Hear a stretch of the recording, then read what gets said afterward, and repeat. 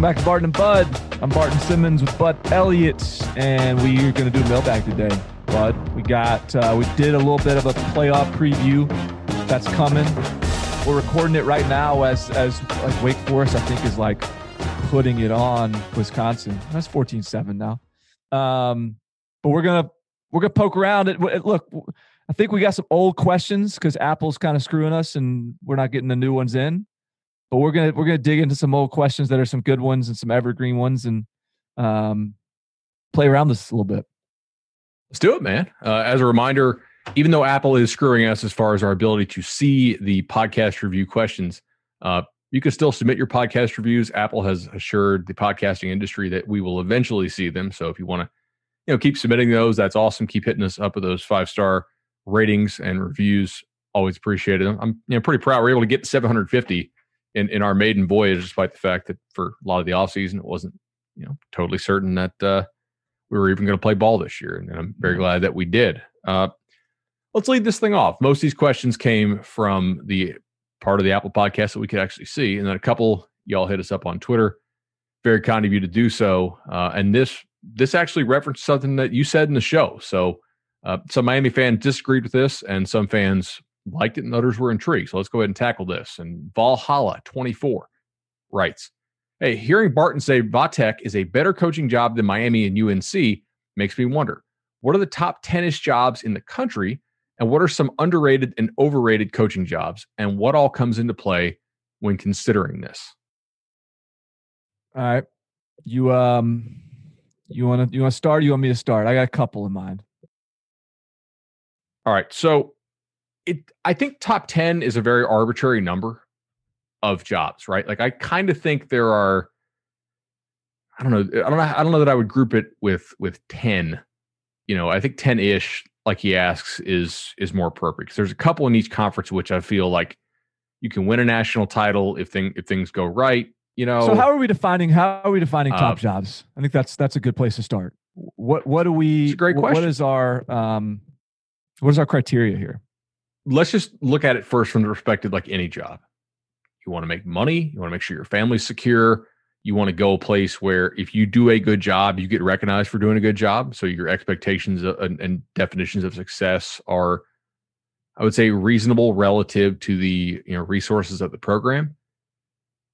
But all those things being equal, and the pay at a lot of these jobs is much better than it used to be. So it's not like one place can pay you $20 million to the head coach, and the next place can pay you $2 million. TV money has changed the game in many ways. So like pretty much all Power 5 jobs now are paying pretty damn good money. But here, I think the best jobs are the ones that have the ability to win it all. That's not to say Northwestern's not a great job, or Kentucky, which I think is an awesome job, given that they're very realistic about their expectations for their head coach relative to their resources. Those are great jobs, in my opinion. But I do think the top 10 jobs, if you're a competitor, man, like you want to win at the highest level. It's not to say you don't have to get your start somewhere and somewhere a little bit lower, but don't you want to be at that top level to compete? I think so. I think Bama is a top job. Ohio State is a top job. Obviously, everybody's always interested in Texas. I don't know if I'd put Texas in there. Right, because I think there's something about Texas because I'm not in that Texas program, that makes me wonder why don't they win more at Texas? We've talked about that on this show before. Oklahoma doesn't have quite the resources Texas does, but I think it has better get the hell out of the way than Texas does, and just lets their coaches cook. For USC to still attract the talent that it does, despite all the dysfunction in that program, I think indicates it probably is still a top job. And yeah, I think USC maybe the only one on the West Coast that I'd put there. Mm-hmm. Clemson basically saying screw you to all the other sports that they play to dump all their money into football indicates that they're all in on the sport of football. I think Florida's a top job, LSU is a top job, Georgia's a top job. Then I might would go Michigan in there, because the thing about Michigan, they've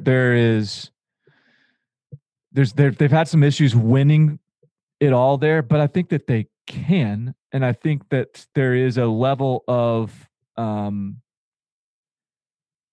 I think they've shown a level of commitment to Jim Harbaugh that is encouraging for as a coach looking for opportunities. You know what I mean? Like, Yeah. I think that there might be a little bit lower ceiling on Michigan than some of these other programs because of some of the academic issues and things of that nature. But I still think there's a little more patience there. They've proven than some other places, and I would put Notre Dame in there too. I mean, Notre Dame, you are still, wake up the echoes. Like, you're still that historic program, and yes, academic issues are there, but like you're as much of a national brand as anyone in college football, and I think all that stuff still kind of matters. Do you put Penn State on the same level as Michigan? The thing with Penn State is I feel like there's geographical obstacles there. Like, it's just hard to get to State College. Yeah. I was scarred by my trip there when I went there a couple of years ago for the whiteout game against Ohio State. Once there, unbelievable. Like the atmosphere, the fan like energy and excitement, the resources that they have, the alumni network. There are some ridiculous advantages that they have at Penn State. So I don't know, maybe those outweigh that geographical issue. But like like I had the hotel I stayed in was like an hour outside of State College. Like, it was just no real like, there's an airport in State College, but I don't know, there's not a lot of flights flying into it. And so I just, given where it's located in central Pennsylvania, the talent around it, that they're borderline for me. So that's fair. I also would say the Hokies are also really hard to get to. Not quite as difficult to get to as Penn State is, but they're also. Would you, in your opinion, is Virginia's like driving footprint more, is Blacksburg's like 4-hour driving radius more talented than Penn State's? Maybe that's not, but I envision it as it is. I got to look at a map and make sure that's a fair assessment. But I feel let me pull up the map here just so I can kind of draw a little 4-hour circle of driving around here. But I like where you're going with this. I think you're right. But there's also some pretty big metropolitan areas that I think are within 4 hours of State College. Mm-hmm. So I could be wrong about that, which is why luckily we have Google. I'm looking this up too. All right, so you got which one are you looking up? Are you looking at Penn State or looking up UVA? I'm looking up VTech. I'm looking up Virginia Tech. All right, I'll look up Penn State. So Virginia Tech, you're in the DMV's right up the road. You got Cincinnati to the west. You can get down to Charlotte to the south. It's not exactly, you can kind of go north or south there. But it's probably still hard to recruit nationally there. I think it definitely is. So, Philly is easily a 4-hour drive to Pennsylvania. Pittsburgh is a pretty reasonable drive to State College. Baltimore and the DC area is a fairly, I wonder if that's a 4-hour drive. I would think so, but Baltimore State College, Pennsylvania is 3 hours and 15 minutes. So 4-hour drive is pretty reasonable because if a family leaves their house at 7 a.m., they're on your college campus at 11. Okay, they can spend 4, 5, 6 hours there. They leave at 5. They're still home by 9. You don't necessarily have to hotel it. That's why coaches traditionally have used the kind of 4-hour rule, because that's a day trip. And, for a lot of these lower income families, hotel is a fairly big deal, right? It's more money to the trip and, gas money. They expense to actually driving somewhere. I think because so much of that 4 hours around Virginia Tech is like national forest, West Virginia, very country, not a lot of people. You know what I mean? I think 4-hour might be better for State College. That's fair. You may be right. But I don't think it's huge, because if you look at north of State College, there's nothing, man. I mean, it's the Allegheny National Forest. I'm having to zoom in a lot on Google Maps just to find another city to pop up. Like it shows Buffalo, but that's going to be probably 6.5 hours away, and there's not that much talent in Buffalo, New York. I mean, we don't rank a whole lot of kids from Bradford, Pennsylvania, or Wellsboro, or Montoursville. At this point, I could probably make up cities in Pennsylvania to see if Barton will nod along to see if like, how about Coudersport or the Susquehannock National Forest is directly north of State College. So both of these schools definitely have an issue of, kind of like Tallahassee school I'm very familiar with. There's not a whole lot of kids who live in the Gulf of Mexico, and that's very much included in their 4-hour radius there, down there. So they all kind of have surrounding talent issues. Who are some jobs that in your mind are either underrated or overrated, and why? I'll give you a couple underrated. Cincinnati is a good job. Otherwise, Luke Fickell would be gone by now. I mean, think about the coaches that have come through there, whether it's Brian Kelly, Butch Jones, Luke Fickell, Tommy Tuberville failed there, but Tommy Tuberville was going to fail anywhere probably at that point in his career. So that's a group of 5 job that you can sort of stick with, and win there, and you've got resources and you've got recruiting base. And so I think that's a good job. I think Baylor is a good job. You're in Texas. You can evaluate the way you want to. You don't have to get in the arms race with Texas and A&M and Oklahoma for the 5 stars. You can develop those guys. You've got academics that you can sell, but it's not so restrictive that you can't get guys in. They actually want to win there. I mean, they kind of want to win in every sport. Like they put resources into basketball and they put resources into football. They got a nice stadium, all that sort of stuff. So I think Baylor is a good job. This is going to be very homerish what I say here, but like I think Vanderbilt is a good job. I think it is because think about like they've had 3 coaches since 2002, basically. I mean, they had an interim coach. Bobby Johnson retired there after playing 8 years there, had a 7-win season, and he's like a legend and is on the college football playoff committee, right? You got James Franklin, who won 9 games there, 2 years, went 3 straight bowls, and got a head job at Penn State. And you got Derek Mason that's gone, 7 years without a winning season. And so I like if you want to win national titles, yeah, that's a tough place. But you can live in a great city. You have a great recruiting base. You have reasonable expectations, and I think if you kind of position yourself the right way, you can recruit some really good players there. So I think that's a better job than it gets credit for. But that could be very much a homer pick. Well, it could be a homer pick and be right. I think the big thing there that you mentioned is the patience element, right? And the biggest thing that I think creates underrated and overrated jobs is expectations relative to resources and the speed that those expectations are expected to be met. We've talked about the Kentucky thing here. I think Kentucky is... Yeah, that was another one I had. Kind of arguably the best job in the SEC among the non-national title contenders, because they've put their money where their mouth is. They say, Mark Stoops, you win 7 games in a year, we automatically extend your contract by 1 year and give you the percentage bump too. If you win 10, you get an automatic 2-year extension on top of that. So Kentucky has said, hey, we've defined what success here is at Kentucky. We don't expect you to beat Florida and Georgia and all that kind of stuff. Now, they did make a move at offensive coordinator, probably because they want to sell some tickets, and being the worst throw-in team in the SEC a couple years running is tough. And we discussed that when Eddie Gran got let go, probably 4 or 5 episodes now.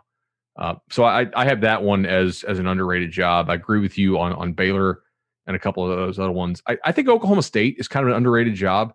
I mean, Mike Gundy, the amount of jobs he has flirted with and not left for tells me that that's probably a pretty good place to work overall, and that they haven't fired him for doing so basically like they're cool with you doing your own thing there, and it seems like they're pretty patient. It's been probably 4 years now since their AD made the comments about Mike Gundy's recruiting, and I haven't heard anything more about that from him. Now, jobs that I think you can be a good job and still be an overrated job. I think we should point that out. Like, Miami is a good job. It's also a job in which they won basically all the games they were expected to win this year for the first time in quite a while, that they didn't really have any huge letdown games in terms of the result. Now, getting blown the hell out by UNC was a letdown. But it's also a COVID year, man. They've had a bunch of guys out and practice has been weird. But their expectations down there are national title. And I'm not convinced that's super realistic unless you get like a Trevor Lawrence type QB, given their commitment and resources and what they pay. I think Texas is probably a bit of an overrated job. Everybody says it's an awesome job, but yet they've won, 2 conference titles in the last 2 decades? Now, one of them was a natty, but that's expectations that don't necessarily match up. Tennessee and Nebraska are probably also, 2 interesting jobs. And I have thought about this. If Chris Weinke does not break his neck, Tennessee almost certainly does not win the national title, because they were pretty close in that game in which they, got to face the backup to the Heisman Trophy winner. Does Tennessee have more realistic expectations if Fulmer does not win that title that year with T. Martin? That's a good point. They probably do. I think it's a better job if they didn't win it. Yeah. But because they got the hardware 21 years ago, like now I think they can get back there. And that was a very unique circumstance in time. I mean, Saban was not really in the league at that point, and like not in the dominant fashion that that he would come to be. Georgia was still screwing around. They had not hired I don't think they had hired Rick at that point yet. So, Florida was Spurrier, but kind of at the point when Spurrier was starting to not like recruiting anymore. It was just a very unique point in time. So I think Tennessee is a bit of an overrated job. Additionally, with all the behind the scenes stuff there, that their coaching search was an absolute disaster, and you basically had a coup that resulted in a new AD. And in Nebraska a little bit too. I'll go ahead and give you guys a bit of a preview on this. I'm working on a project that says that AD should have more patience, not less, in the early signing period era, because basically all these classes that these new coaches sign, unless they're an internal hire, are freaking disasters. Okay, I'm going to read you off this real fast, and I'm not going to share all the data because I don't want somebody to aggregate my podcast comments and turn that into an article before I have time to turn it out. Story. Yeah. All right. How many guys from your first class that you signed, so your short season class, are still on your roster? And I'm including opt-outs in this as being on the roster because they're technically still on the roster. Like, they haven't left. And if you went to the NFL early, I still counted you as being on the roster for this. And if you're a JUCO two to play 2, I counted you as still being okay, because that's like, your eligibility was fulfilled. All right, so you're giving some benefits of the doubt here. Yeah, I'm trying to give all the benefits of the doubt. Okay. FSU, 9 of 21. Florida, 11 of 20. These are still on the roster. Still on the roster for this season. Texas A&M, 9 of 23. Nebraska, 10 of 25. I mean, dude. Now, UCLA, interestingly, 21 of 27.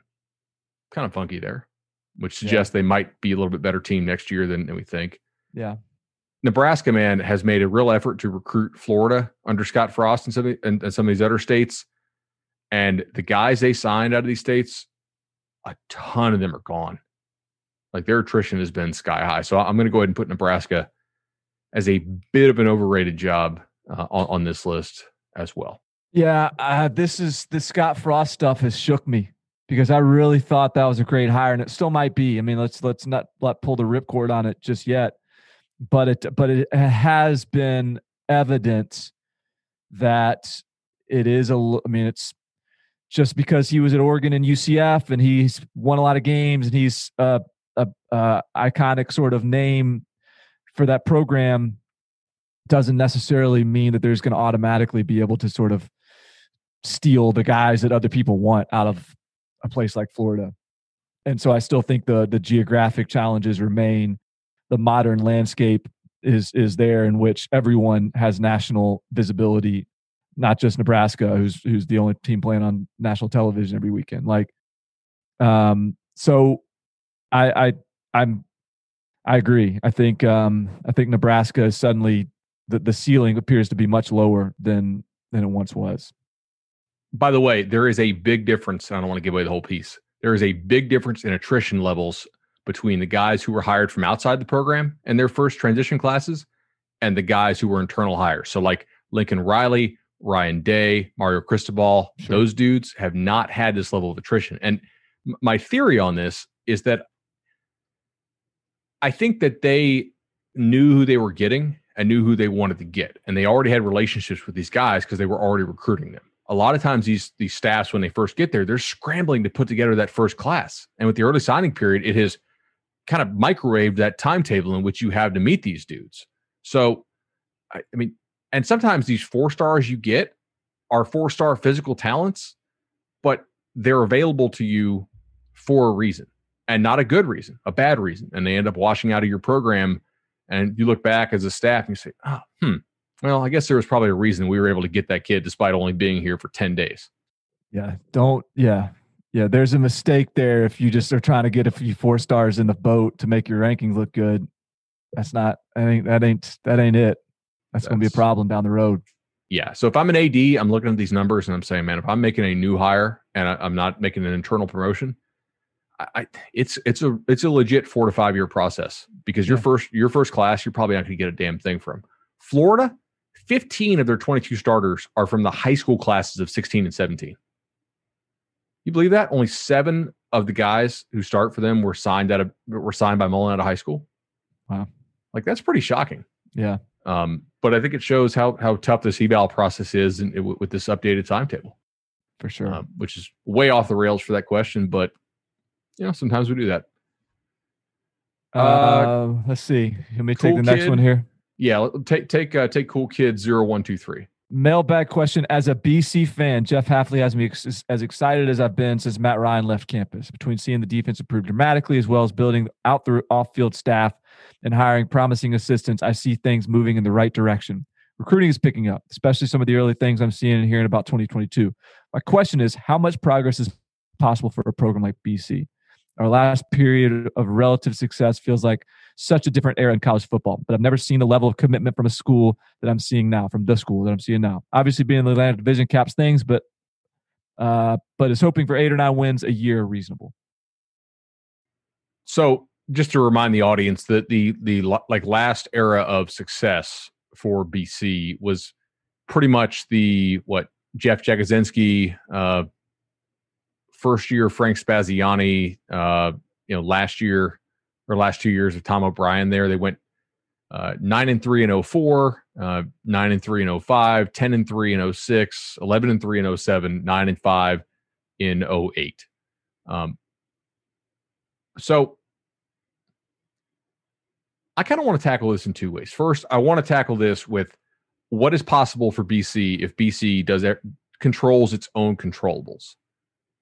Because I think there's a certain number there. And then I think there's a certain thing that's possible if some other programs around them sort of fall apart, right? You have to recall that the era in which BC was winning 9 or 10 games a year, yes, it was in the ACC, but that was in the very latter years of the Bobby Bowden era, in which Florida State was kind of a mess. And Louisville had not yet joined the league in that division. And Clemson did not yet have Dabo Swinney cooking there. It was the latter years of Tommy Bowden, who would be fired. Miami was also going through the latter part of the Larry Coker years, which did not go very well once he kind of ran out of Butch Davis's players. And I believe 07 was probably Randy Shannon's first year, I think, if I recall. So I think Jeff Hafley's doing an awesome job. I know in our recruiting rankings meetings, we've noted, man, look at this kid. BC was one of the first offers there. Look, BC offered this kid first, or one of the early ones on there. They were very high on, was it Trevin Wallace, the linebacker? They were one of the first ones on him. Yep. They had him committed. Yeah. So I think they're doing a great job of player evaluation. They've clearly hit on the quarterback position with the transfer, but it's still BC. and your recruiting is probably not going to be better than about 5th in the ACC, even if you are recruiting your butts off. I think controlling your controllables, even if the teams around you are good, I think you can win 7 games at BC. 8 or 9 consistently, I think requires teams around you faltering. So if that's not Clemson faltering, that's Louisville taking a step back. That's NC State not doing what they did this year under Dave Doran. That's, Florida State not improving under Mike Norvell. There's too many programs that if you're operating at peak efficiency and they're operating at peak efficiency, that they're going to have better players than you are that are on your schedule every year. That's kind of my take on that. Yeah, look, Adazio was just like a perennial 6-6, 7-5 coach. And I think Adazio is a competent, capable coach, but I don't think he's like a great coach. And so the idea that Jeff Hafley can be like a great coach and potentially level that program up to 8 wins, 9 wins sometimes, absolutely. I think that that's reasonable. I think the other thing that's encouraging with Jeff Hafley, first of all, I think Jeff Hafley he's a modern coach in the sense of he understands the way you have to cultivate a roster, the way you have to build meaningful relationships. I think he is a coach that can maintain continuity on his coaching staff and stability because he's that kind of coach. I think he is a coach that will be able to, and look, I think he already has built a strong staff. And again, I think that goes back to just sort of the way he approaches things and the ability to recruit and sustain talent, on the within the football building. And so, yeah, I think all those things have me very optimistic about Boston College, and I acknowledge that there probably is a fairly hard ceiling on it. But Michigan's always dipping into New England to try to recruit these, land these, Don Brown talents. And I don't see any reason why Boston College can't start being the team that those guys want to go to, A, and B, being able to find their sweet spots in the Atlanta area or Georgia or wherever, and pulling the right guys up. But I'm very optimistic about Jeff Hafley. Ditto. I guess I'll close it. 8 wins a year is probably a good goal. 9 wins a year, there's a big difference between 8 and 9. Like that 8 and 9 that's a really big difference. Just as kind of there's a difference between the teams that manage to win 3 and the teams that only win 1 or 2. Like Rutgers this year. So 73 Mustang asks us, "Hey guys, love the show. Been listening since the summer, and it's made me a much smarter college ball fan this fall. Thanks. My question has to do with DeMarcus Bowman transferring to UF. I know a little late for this question, but with the criticism that Mullen has taken from recruiting, I'm wondering how much different the UF 2020 class would be talked about if Bowman signed in December. Would it have been a top 5 class, and would it have shifted some of the narrative on Mullen's recruiting and the talent gap with Georgia?" Like that's your wheelhouse, bud. Yeah. So I'm going to actually pull this up. Can we still class calculator a prior class? I think so. Let me see if I can play with our tool here. I've actually never tried to do this, but I'm going to. You going to a Florida class? I am. I'm going to put Bowman in the 2020 Florida class. Yeah. Perfect. All right. So I'm calculating. If you put Bowman in the Florida 2020 class, they actually move up 7 points. They go from 273 to 281.6. So then I'm going to go to team rankings and pull that up. 281.6 would not have put Florida in the top 5. It would have made them number 7 instead of number 9, where they were.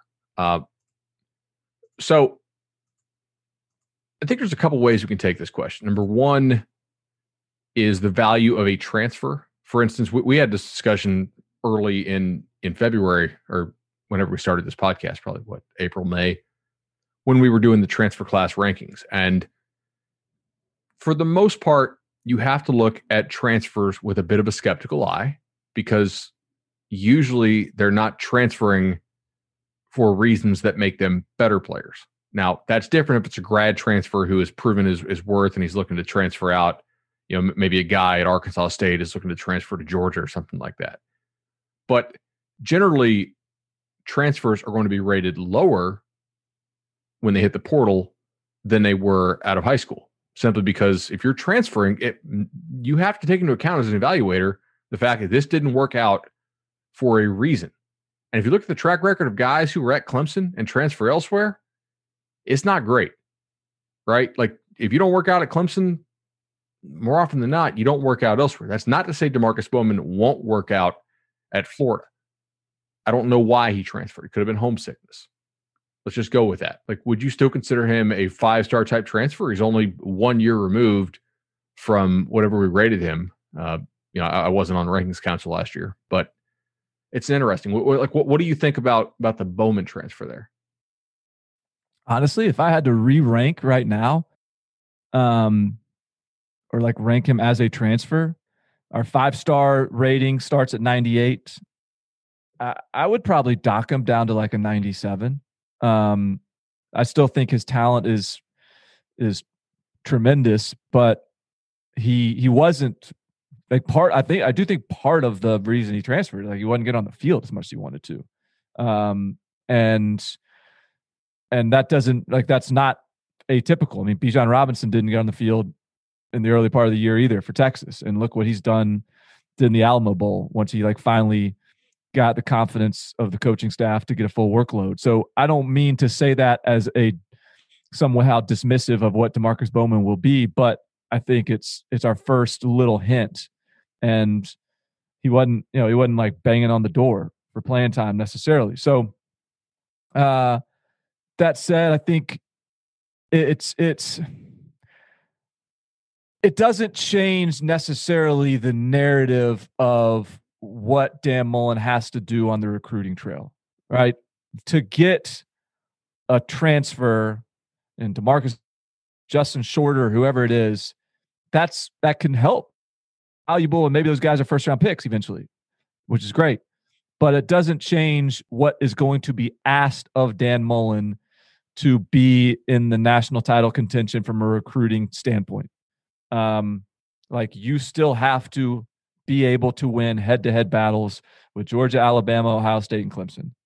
And winning a head-to-head battle for a high school recruit is different than accepting a transfer from someone that had a situation that wasn't ideal for whatever reason. So, yeah, it makes them more talented. Like, it makes that roster more talented, but it still doesn't answer the question that needs to be asked of Dan Mullen in terms of elevating Florida from on the cusp of college football playoff contention to national title. I agree with that. I do think eventually, and I don't know when this happens, but I do think as an industry, we will combine rank transfers and recruits in the same class and just call it like the incoming player ratings or the new player rankings. Because some of these schools are using 5, 6, 7, 8 spots a year on transfers. And if you're going to use 35% of your available scholarships on transfers, then if we're just looking at the high school rankings, and for now, I think the high school rankings as a way to evaluate team recruiting is very accurate. But if the sport trends more that way to where a significant portion of your teams are using 20, 30% of their available incoming scholarships on transfers, then I think in order to capture the entire picture, we need to consider that more. And Dan Mullen has done a really nice job in the portal. It's a way to supplement some recruiting shortcomings, as you said. It's not, in my opinion, a one-for-one substitute. I want to get a guy who's a stud in my program, into my culture from day one. This is very much the Dabo approach. And granted, this is kind of a privileged college football approach. Like, if you're an awesome team, you can afford to do that. If you're not, you may need to take some more transfers. I don't think Bama has a whole lot of room for transfers this year because they have 26 guys in their class, and if they get JT, they'll have 27. But that's just something to look at. By the way, with all this is not a question we got, but I was thinking about this. If you're an NFL team, would you rather have Urban Meyer or Dan Mullen as your coach? Dan Mullen, probably. I think so, because he's much more proven as far as winning without a talent advantage. Yeah, and he is the offensive mind. And Urban Meyer his success has been built on this CEO executive approach to motivation and recruiting intensity and daily competition. And not that those things won't translate or can't translate in the NFL, but those feel like principles that build college football success more so than NFL success to me. Like, not that they're not applicable, but they are exactly how you build college football success. And I think the recipe is just tweaked a little bit in the NFL. And Dan Mullen, all these things we're talking about him with, like, you don't have to worry about that stuff in the NFL. Like, I think Dan Mullen would be potentially like one of the better college football hires to make that jump. I think Matt Rule's got a chance to be a good one there. But like, I don't know, like Dan Mullen versus Lincoln Riley like everyone's talking about Lincoln Riley. I'm not convinced Dan Mullen wouldn't be the more appealing candidate. I agree. I mean, he's shown great versatility in adapting to his talent. And if I'm in the NFL, I want guys who succeed without the talent advantage, because you can't take your recruiting ability to the NFL. And Meyer has always had, like, that's been the far and away the best thing he does is recruit talent by far. I mean, he doesn't call plays. He never has. Let's take a quick break. And then when we return, we got a couple more questions to hit, and then we will go ahead and get out of here. All right, we're back on Barton and Bud. Appreciate you dropping us that 5-star review on Apple Podcast while we were on break. Barton, our next question comes from Chief Dog 10, who asks, which quarterback should come back to avoid this unusually strong quarterback class in the draft, which of course includes Trevor Lawrence, most like Zach Wilson, probably Justin Fields, I assume. Trey Lance. Yeah, right. I mean, who are some guys you think who should come back who maybe would consider turning pro in a normal year, who might be able to elevate their stock just by, having a less stacked field next year? Well, right. Or a guy that would be forced to go pro in a normal year, but has the option now to get that additional year of eligibility due to the COVID waivers. So I kind of dug around. Like, I think Derek King is making a smart decision. If he actually wants to play quarterback in college, Derek King in Miami has announced he is coming back, which was a little bit of a surprise to me. I just assumed at this point you are what you are. If you want to play quarterback, you're still an undersized quarterback. You're still going to be a long shot for these NFL guys that want the prototypes.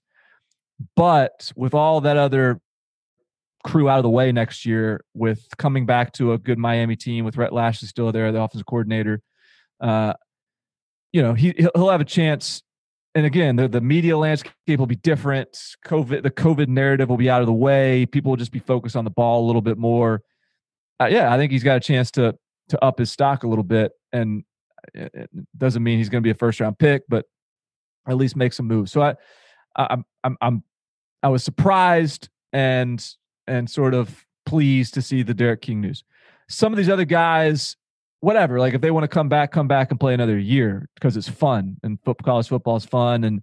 But I don't know that their stock is going to change a whole lot. Like a Sam Ehlinger, like your stock is what it is. Or I don't know who else would be out there. But the one guy that comes to mind who's not going to be a first round pick, who I actually have no idea where this guy would be slotted, but would absolutely be leaving otherwise is Kellen Mond. And I feel like Kellen Mond, because he has some very seductive quarterback traits. He has a lot of things that NFL personnel people are going to be excited about on the surface.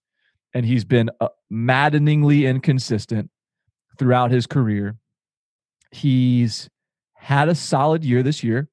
Not always been the prettiest, but he has had a solid year, his best year yet, I would assume. I haven't looked at the numbers, but I got to believe this is his best year yet. If he comes back, because he's going to be a little bit more, quote, toolsy than some of the other guys that he would be compared against, which isn't the case this year necessarily. If he has another year of improvement under Jimbo Fisher, I think it would make a lot of sense for Kellen Mond to come back. And man, what that'd be great for Texas A&M. Maybe Haynes King is the answer there. and he's the next up. He's the true freshman this year. But that's still a team that returns a lot of talent. They'll have questions at the quarterback position if Kellen Mond is gone, and if he comes back and settles those questions, then maybe you got an A&M team that's contending for the playoffs, and maybe Kellen Mond with Fields and Wilson and Lance and Lawrence out of the way.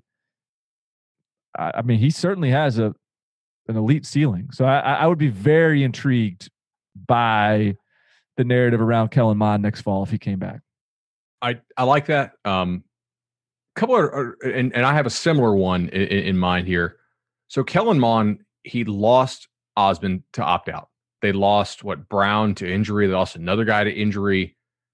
That receiving core for A&M didn't scare anybody. They have some young talent there. Mond could absolutely put up some better numbers and some more explosive numbers, I think, even in Jimbo's offense, which compared to the rest of college football has lagged behind now in recent years in explosiveness. I think him coming back would make a whole lot of sense. His year this year was good, but not great. 7.6 per attempt sounds nice, but you got Mac Jones throwing for 11.4 per attempt. Matt Corral throwing 10.6 an attempt. I mean, 7.6 an attempt just doesn't really scare people. Here's another one for you, by the way, a guy who had a similar issue where you lost a guy to the draft in Chase Claypool. Then you had the dudes who were expected to be receivers got hurt, right? I mean, their starters were going to be Kevin Austin and Braden Lindsey. We just did the podcast on how Nick Saban's probably not that scared of Alabama of Notre Dame, because Notre Dame's receivers don't scare anybody. And he's like, all right, Josh Joe, Pat Surtain, awesome job. Go out there, play singles for about 75% of these snaps, and we're just going to be able to load the box and still play some cover three and not allow explosive plays and blah, blah, blah, blah, blah. If Notre Dame has better receivers next year, I could see Ian Book coming back the second year in the Tommy Rees offense and maybe improving. I right now, I don't know that he's an NFL guy. I think he's not a draftable dude. I disagree with that. I do think he is I think he's like a fifth, sixth kind of guy, maybe fourth. Like I do think he is, and I could be wrong, but that would be my expectation. But I don't disagree with your point. Like it's kind of interesting, I feel like he's been in college football forever already. If he were to come back again for another season, but you're right. I mean, I thought Ian Book was at his ceiling last year. I thought Ian Book was what he was, and this year he has been better. And I still kind of think he's at his ceiling this year. He's maybe a late round draftable guy. He could make a roster. He could be a career backup or a backup for 6 years or something like that. And so go ahead and get your earning power now. Get out there and get cash a few checks. But maybe I'm wrong. Maybe his ceiling, he's got a little more to go. Just like he surprised me this year by getting a little bit better. If he gets a little better next year, has some more options to throw to, maybe he's a third rounder. Maybe he's a second. I don't know. Like he's so. I think that's an interesting one. I kind of thought about that as well.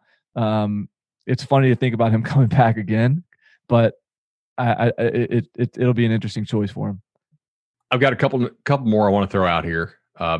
Davis Mills is a dude who I think has some talent. Stanford had such a disjointed year this year; they weren't even allowed to practice. Would this be his last year otherwise? So he's technically a senior.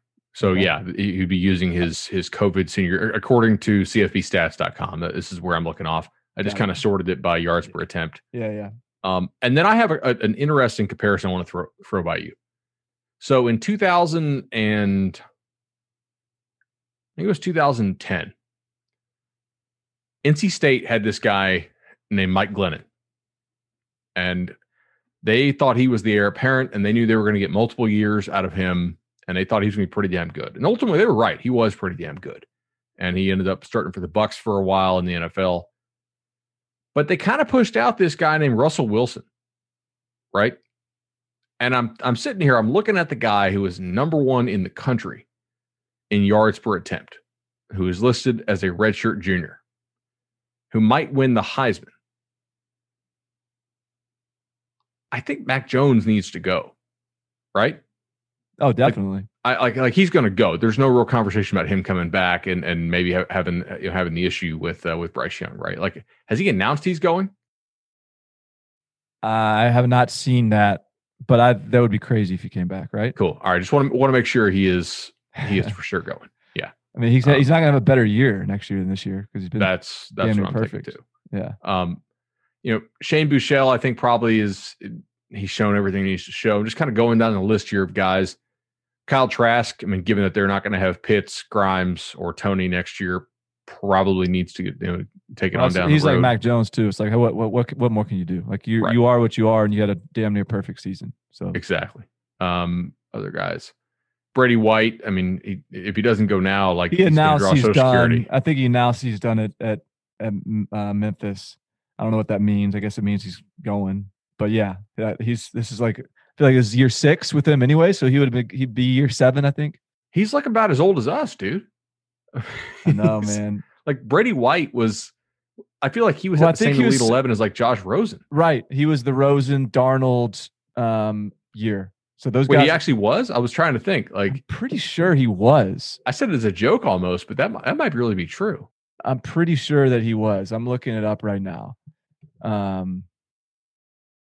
He was class of 2015 with Josh Rosen and Darnold and Drew Lock and these guys that have been in the league for like 3 or 4 years now, it seems like. That's awesome. Oh man. Good question for sure there. All right, what do we have next year? It's Marco Franco. Okay, Marco Franco asks, thoughts on the overall job Pat Narduzzi has done at Pitt and the future of that program going forward. So I think that Pat Narduzzi is a perfect coach for Pitt. I think that they're tough. I think they're physical. I think they're what a Pitt team needs to look like. I think they have arrived as a Pat Narduzzi team. I don't think they're ever going to be contending for ACC championships regularly. They'll get into the game every once in a while when things hit. But I think that's great. I think he's a great fit. I think he fits the culture. I think he fits the tone of the program. Tough, hard-nosed, blue-collar type of guy, defensive coordinator. They're going to play good defense. They're going to be nasty. And yet I don't know that they're ever going to be contending national titles there. But that's okay. I don't think every program has to sort of be looking for national titles. So I'm with it, man. Pat Narduzzi has had a winning record in the ACC in 3 of his 5 seasons. And another one of his 5 seasons, he went 4-4. What did they do this year? They losing record by a little bit, I think. Yeah, I don't know. I know they went 6-5. Yeah. And I mean, so that's obviously 5-5 in the league. So he has had a 500 or better record in the ACC 5 of 6 years. And this year he did it with an injury to Kenny Pickett, who was playing, very well. They've developed players well. I think they recruit to their scheme well. And like you said, they're tough. I don't know what more you want. I mean, Pitt under Pat Narduzzi, I think, is much closer to its ceiling than Pitt's floor, in my opinion. I mean, you hire the wrong coach at Pitt, you could easily go 3-5 in the league consistently. Agreed. Just in my opinion, there's enough teams. I think you found your guy at Pitt. Yeah, apparently some people there are not super happy. Really? I just. Again, it's what we got back to with expectations. Like, what more do you want? This is kind of the classic Glenn Mason thing when Minnesota got tired of going, 8-4, 9-3. You're freaking Minnesota, man. Like, what are we doing? Yeah. Got to capitalize on that St. Paul and Minneapolis talent a little better, I guess. All right. I think this Larry Scott one's going to take way too long, and I really don't know how they're going to get Larry Scott. I don't know how to answer that question. Anyways, there's a question about getting Larry Scott out as the Pac-12 commissioner, and Conley World. We'll save that one for another day. Do you want to finish on Andrew Rubin? Yeah, I think that and we kind of tackled this in the last show. Like, I'm not convinced that an 8-team playoff drastically increases the odds that other teams will win the playoff. We still have the issue in college football of, my worry at least, of the sport becoming too regional. And if it just is entirely regional forever, it dies. right? Like we need to make sure this sport maintains some level of national interest. We actually talked about this 2 episodes ago, pretty at length. But could an 8-team playoff even out recruiting, Andrew wants to know, and get the second tier programs closer to the top ones? I don't see a way that it would hurt to be able to say, hey, we made the playoff, even if you get, drug, it still helps to be able to say you made it. So I think the answer is yeah.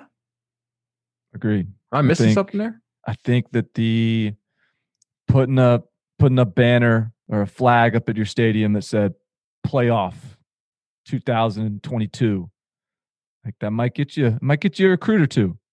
It doesn't matter. You got beat 45-10. You don't have to put that on the banner. Just say we've gotten the playoffs. That's something. I think that's. I mean, it's just like saying playoff. Like you see it on the resume for. Like even if you are the perennial Group of 5 team, that gives you opportunity. I think even if you are the perennial Pac-12 team, like you're on that stage, you're in that program, you're in that setting. If you get pounded a couple times, whatever, like you're pitching your kids and you got a chance to play for a national title. I think it would be the best teams are still going to get the best players. Like that doesn't change. But I think you can make a case a little bit more to maybe stay at home, or hey, this opportunity's here for you. We got a chance to play for the playoffs. Come help us take the next step or whatever. Like I do think that promise can be compelling. The comparison here also might be, think about the recruiting boost it is for some of these programs that make the NCAA tournament in basketball, right? They don't win it, but it's something to be say, hey, we made the tournament. We made the tournament 3 of the last 4 years. People don't say, what'd you do in the tournament? They say, oh, cool, man. Like this is a tournament team. That's a cool thing. Mm-hmm. Let's end here on the Ted G question. And I think there's a broader question to be asked here. He says, isn't it reasonable to expect West Virginia to be number 3 in the Big 12 every year based on its history and the history of other programs? And we've discussed on this show Rutgers, not today's episode, but prior, Rutgers talk, Miami talk, Boston College talk today, Pitt talk today.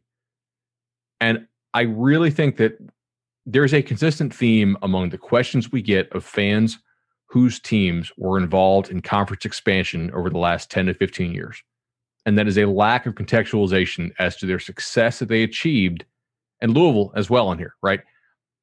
That they achieved in the latter years of those watered down leagues as schools started to get kind of picked off, right?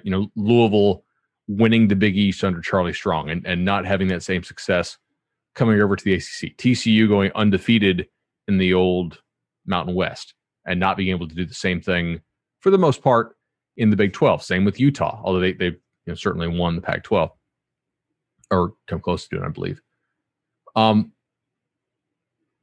Ted asks, isn't it reasonable to expect West Virginia to be number 3 in the Big 12 every year based on its history and the history of their programs? I don't see that personally. I think a lot of the West Virginia success they had under Rich Rod had to do with who they were playing on an annual basis. They had good talent, but number 3 just seems a little high to me, right? As an expectation, are you seeing what I'm seeing there? Well, I can't really peg West Virginia. I got a hard time with that one because I still think it's a bit out of place geographically. It's playing outside of its footprint. And I mean, I don't know, like